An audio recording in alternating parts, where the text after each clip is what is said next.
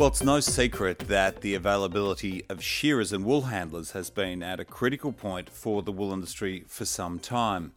So apart from continuing to train and working to retain as many shearers as possible, many other areas have been invested in for a long time. Upright shearing platforms, chain shearing, chemical shearing, and of course robotics that are still being looked at. But some important incremental gains are being seen in the area of wearable technology to better predict injury and therefore keep shearers shearing. And a new battery-powered lightweight handpiece is being developed also. So, let's find out about them. Welcome to The Yarn, the #1 wool industry podcast. I'm Marius Cumming. So I've heard from Melbourne University researchers before about how, through a business innovation grant, shearers have been fitted with motion sensors to detect and therefore predict muscle fatigue. But now the system has been refined to just 4 easy-to-wear sensors. So AWI's Emily King spoke with researcher Mark Robinson from Melbourne University's Faculty of Engineering under a tree full of galahs.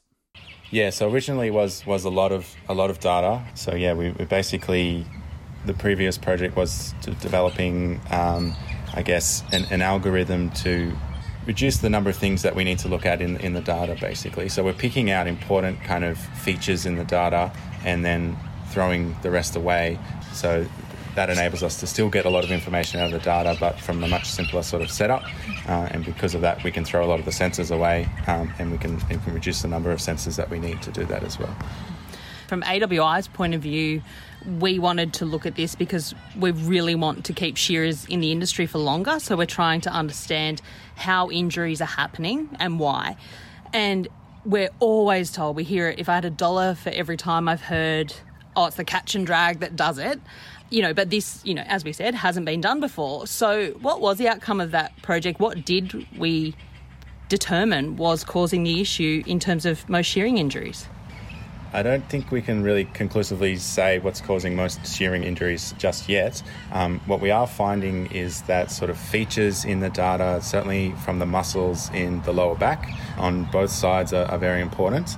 And we are actually seeing features taken from the actual shearing part of the task being important as well, which doesn't necessarily mean that the catch and drag is easy or not important, but that's sort of where we're getting the useful information from the sensors. So with all the different sensors that we had placed all over the body, what it showed was probably the most important thing that we wanted to keep looking at was, in fact, the lower back muscles. Is that right? Yes. So yeah. One of the full body kind of sensors was looking at the electrical activity in muscles, and part of the things, or some of the things that we can look at from those signals is muscle fatigue, as well as when the muscles are active and how active the muscles are.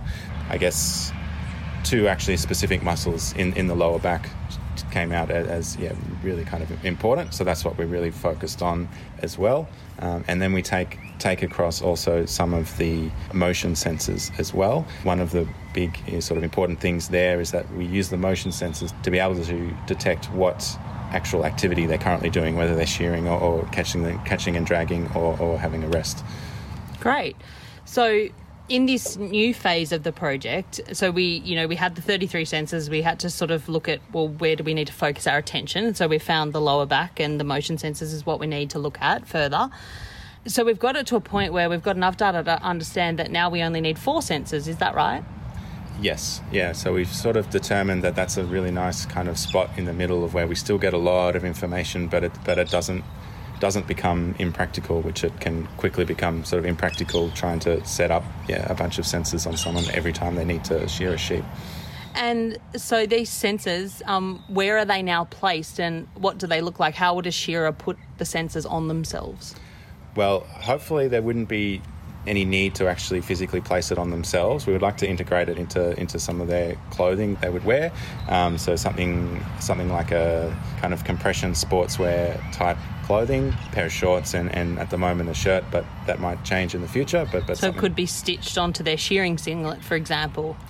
It could certainly be a singlet, but we do need some sort of tight clothing there to hold the sensors in place. So it might be like a stretchy band that goes around their lower back or something like that. Yeah, something like that could work as well. Yeah. Yeah, cool. another part of this is the app that goes with it. So I was able to have a bit of a look at the app, and so one of the really cool features I thought was being able to see in real time your fatigue levels as they're happening in the shed. So I guess what benefit could that allow a shearer, and how does that technology work? How are the sensors speaking to the app? So the sensors are all sort of communicating with each other and the phone through Bluetooth, and that makes things sort of not too hard to actually to get that in real time. Maybe not sort of perfectly real time, but maybe a couple of minutes delayed. There's some processing to do, but sort of, by the time you sort of shear the next sheep, it should, another sort of data point should pop up there. And if you can see just how that's sort of tracking along the day, and if we sort of integrate that with other information, maybe there's some there in the future where we can sort of suggest that you need to be resting more, or the conditions of the day are just a lot, and maybe go a bit easy. So potentially, we could maybe, if we get enough data, we could potentially build in an early alert system to say, look, a 5-minute break here would do you a lot of good. Yeah, something like that. So a lot of the value of it sort of comes from being able to collect longer term data, because it's a bit of a simpler setup and doesn't require a sort of researcher there every time. But definitely longer term data would be incredibly sort of useful in being able to do that. And so what else can that app tell you, or what other sort of bits of information, if I was the shearer, could I input into that app? To what information are we collecting essentially? Yeah, well, there's a few things in there at the moment, but it's certainly something where it can be like anything that people think is useful is something that we could look at putting into the app. So at the moment, we're sort of basically tracking how many sheep each shearer would shear each run, and we can just sort of show that progress over time, as well as kind of just how the shearer's feeling, sort of if they're feeling fatigued, we can sort of input some self-reported fatigue data there. If they're in any pain, if that's changing throughout the day, those sorts of things, as well as sort of other information around even just the type of shed they're shearing in, or different sort of other factors that affects their fatigue, maybe like different breeds of sheep, or how heavy the sheep is that they're shearing that day. Those kinds of things. Yeah. And I guess, obviously always great, I imagine, as a researcher, to actually see something that you've worked on in practice. Have you got some good feedback today by actually having this prototype in the shed and having shearers test it for you? Yeah, well, it's been really good information to have, get some feedback like that. So far, I think pretty good feedback so far. Certainly the sort of the interface on the skin of the sensors and those things are not annoying shearers too much. I think at the moment the garments that we're wearing is maybe a bit hot, and so trying to sort of reduce kind of that material, So still get good contact but enhance breathability. Yeah, I think even just sort of less material, so just get rid of some sleeves and maybe shorten things up, and we'll see how the different sort of material might affect things as well. Great. And I guess, moving forward, and I guess if you're to look into a crystal ball and if everything works exactly how you hope it will, what type of benefits do you think the industry will be able to see by having this available to shearers? I think if everything works nicely, we would probably be able to get a really sort of deep look into what exactly is causing kind of back injuries in shearing. So we know they sort of happen over a longer period of time with these kinds of repetitive stresses that happen, and getting sort of being able to see that whole process in action is something that I don't think has really happened anywhere with this kind of data, and that would be able to be able to produce some really useful things that we can sort of see, and maybe even sort of start to predict which kinds of shearers are more susceptible, or when these injuries sort of might start to pop up. Yeah, great. So I think we've just been tossing around a few ideas here today, and I guess from AWI's point of view, we're quite excited about it from being able to understand a baseline so that we can then see if a certain shearer is, experiencing more fatigue than we would normally expect in a normal range of a day shearing. So that really early warning or alert system and that continuous improvement as well, because shearers are basically athletes. It gives them some wearable technology to be able to manage their fatigue levels like an athlete. Yeah, that's right. Yeah, it's often something that probably you're only going to go to the doctor or something when something starts to go wrong. But yeah, that early sort of baseline is very, very useful, and especially with the way these injuries sort of happen over time. We're sort of looking at those trends, and if we can catch those trends early, then definitely something useful like warnings and things. Yeah, that sounds really exciting, and I think as well it gives us a good opportunity in terms of AWI to being able to really validate and test our shearer training methods, and also our research and development, shed design projects, all those sorts of things, so we can see the impact that different shed design has, or a different training technique and that sort of thing. Well, Mark, thank you very much. It's been fascinating. It's great to actually, I've heard a lot about this project. It's great to actually see it in action. Thanks for chatting with us today. No worries. Thanks for having me.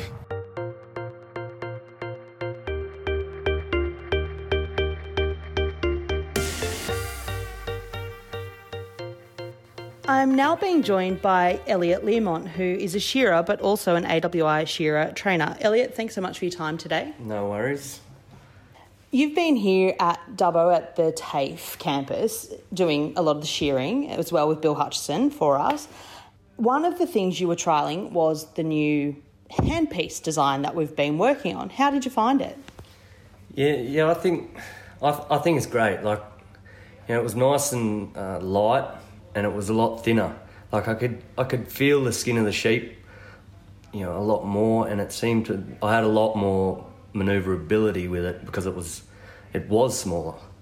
The one thing that I could pick with it is that maybe it was just a little bit too short in the barrel. So, and it's only maybe a centimetre two in it to make it right, but it'd need to be trialled to work it out, sent out to shed to use for the week to actually work out everything that is good about it and bad about it.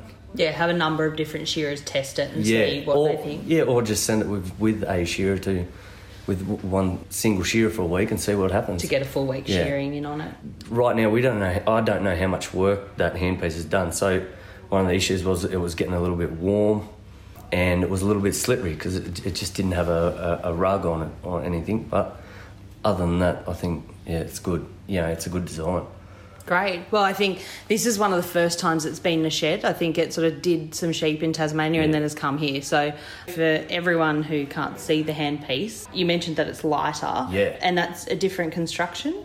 Yeah, it is. It seems like it's got, it's a bit thicker up the front of the handpiece. So, it allows me to hold it with my fingers a lot better, and then it's thinner in the barrel. So it sits in my palm a lot easier, a lot better. And I think as well, it's actually also made from aluminium, so it's just a lighter material. Yeah, it is, and it's I was wondering what it was made out of.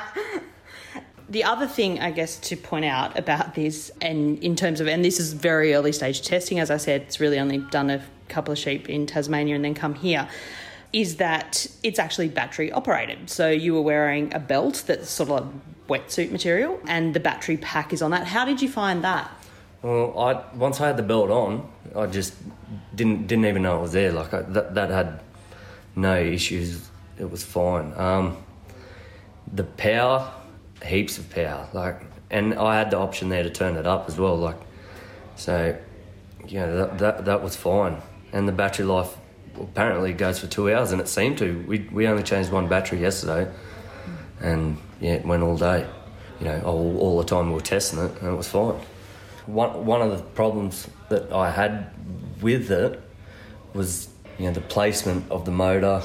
I thought it had to be, more around to the back or to my left side, so the down tube came around me. And what that was doing, it was shortening the down tube, because the down tube was a bit long for me. Mm-hmm. So once I got into the long blow, the down tube was laying on the sheep, and and it wasn't allowing me to move freely through there. So, yeah, that's about all. And you were able to make those running adjustments as you went? Yeah, I did. And so what we did, we pretty much turned the belt upside down. Mm-hmm. So I had, because the on and off switch was on my left, but for a shearer, you know, when we finish our sheep, we reach with our left arm to our right side of our body to pull the cord.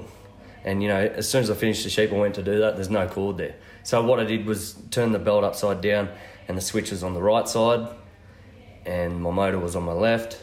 And then when I finished the sheep, put the sheep down, I'd just reach over, hit my button. And it's just a natural thing for a shearer. Mm-hmm.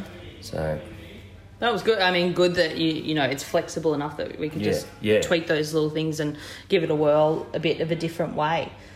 I guess the next part of the project is looking at integrating sensors, and so they're sensors for, you know, letting you know if the power's running low, sensors as well for looking at, you know, whether your gear might need changing or how much tension you've put when you've set your gear.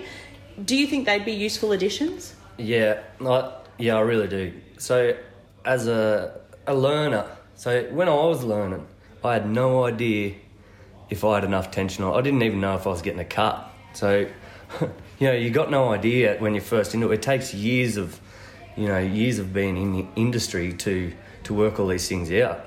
And having something there that's telling you what's going wrong, it's going to help a lot and get them, you know, moving forward a lot quicker. Yeah, absolutely. It might stop younger learner shearers burning so much gear while they're trying to learn. And I think that's half the problem for a learner, is that nothing works for them. And, you know, getting something to work for them is probably going to keep them in the industry instead of, you know, them, you know, just getting sick of everything not working. Yeah, just reducing that frustration and letting them get over that pinch point to just keep shearing. Yeah, great.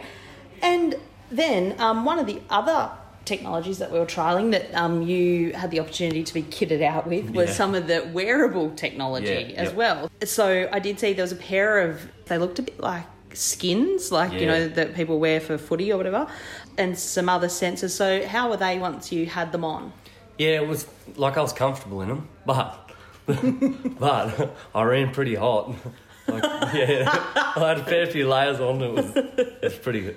But so we strapped, so we had like, it was like a fabric wrap and, you know, Velcro on it, and, you know, there was sensors, you know, put on them as Velcro, and they were just wrapped around. And once they were on, I had them on my knee, my feet, my biceps and wrist. And once I was on there, I didn't even know, like, you know, they were fine. Yeah, so apart from maybe getting some material that's a bit more breathable, I think actually wearing them was quite comfortable. Yeah. So the shirt I was wearing too, it was like a skin shirt, and I talked to the boys about, you know, maybe just using a singlet. And then they come up with a great idea with like overalls or braces. Braces, yeah. Yeah, put them on braces because they were in the sort of the similar spots. Yeah, that'd be quite handy because a lot of shearers wear braces anyway. Yeah, they do. Yeah.